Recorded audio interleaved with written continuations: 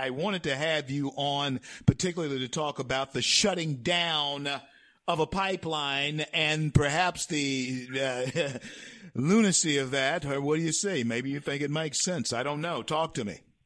Well, he just automatically on day one eliminated 11,000 jobs in a part of the country, North and South Dakota, in the Midwest that doesn't have high employment. And see, these are good jobs. These are welders and roustabouts and folks that are probably making 100,000 or more a year. So he's automatically eliminated that. And of course, now he's come out. He's got a 60-day halt on oil and gas leases of federal lands and deep water permits. So what? Let's look at the implications. In Louisiana, $73 billion a year comes out of Louisiana GDP because of oil and gas, roughly 30% of our state GDP. So huge hit. Nationally, 9.8 million people are employed in the oil and gas business. Roughly 5.5% of the nation's workforce work in oil and gas. And then you start looking at states like New Mexico. They're saying 100,000 jobs currently in oil and gas, and the majority of the drilling in New Mexico is on federal lands. So guess what? Look at your geography. The Permian Basin is hot right now in New Mexico, but now all of a sudden people are just going to go over to Texas 3 miles away and start drilling there again. So it's absolutely ludicrous what he's doing.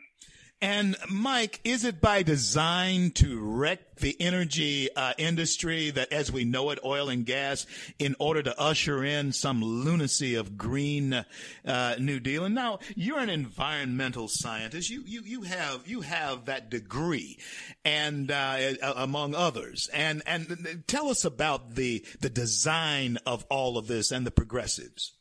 Well, here's a great example. People holler about methane. Oh, it's a greenhouse gas. We have to get rid of methane. You know where the majority of methane comes from? Agriculture. Building a pipeline, building the XL pipeline doesn't contribute an ounce of methane to the atmosphere.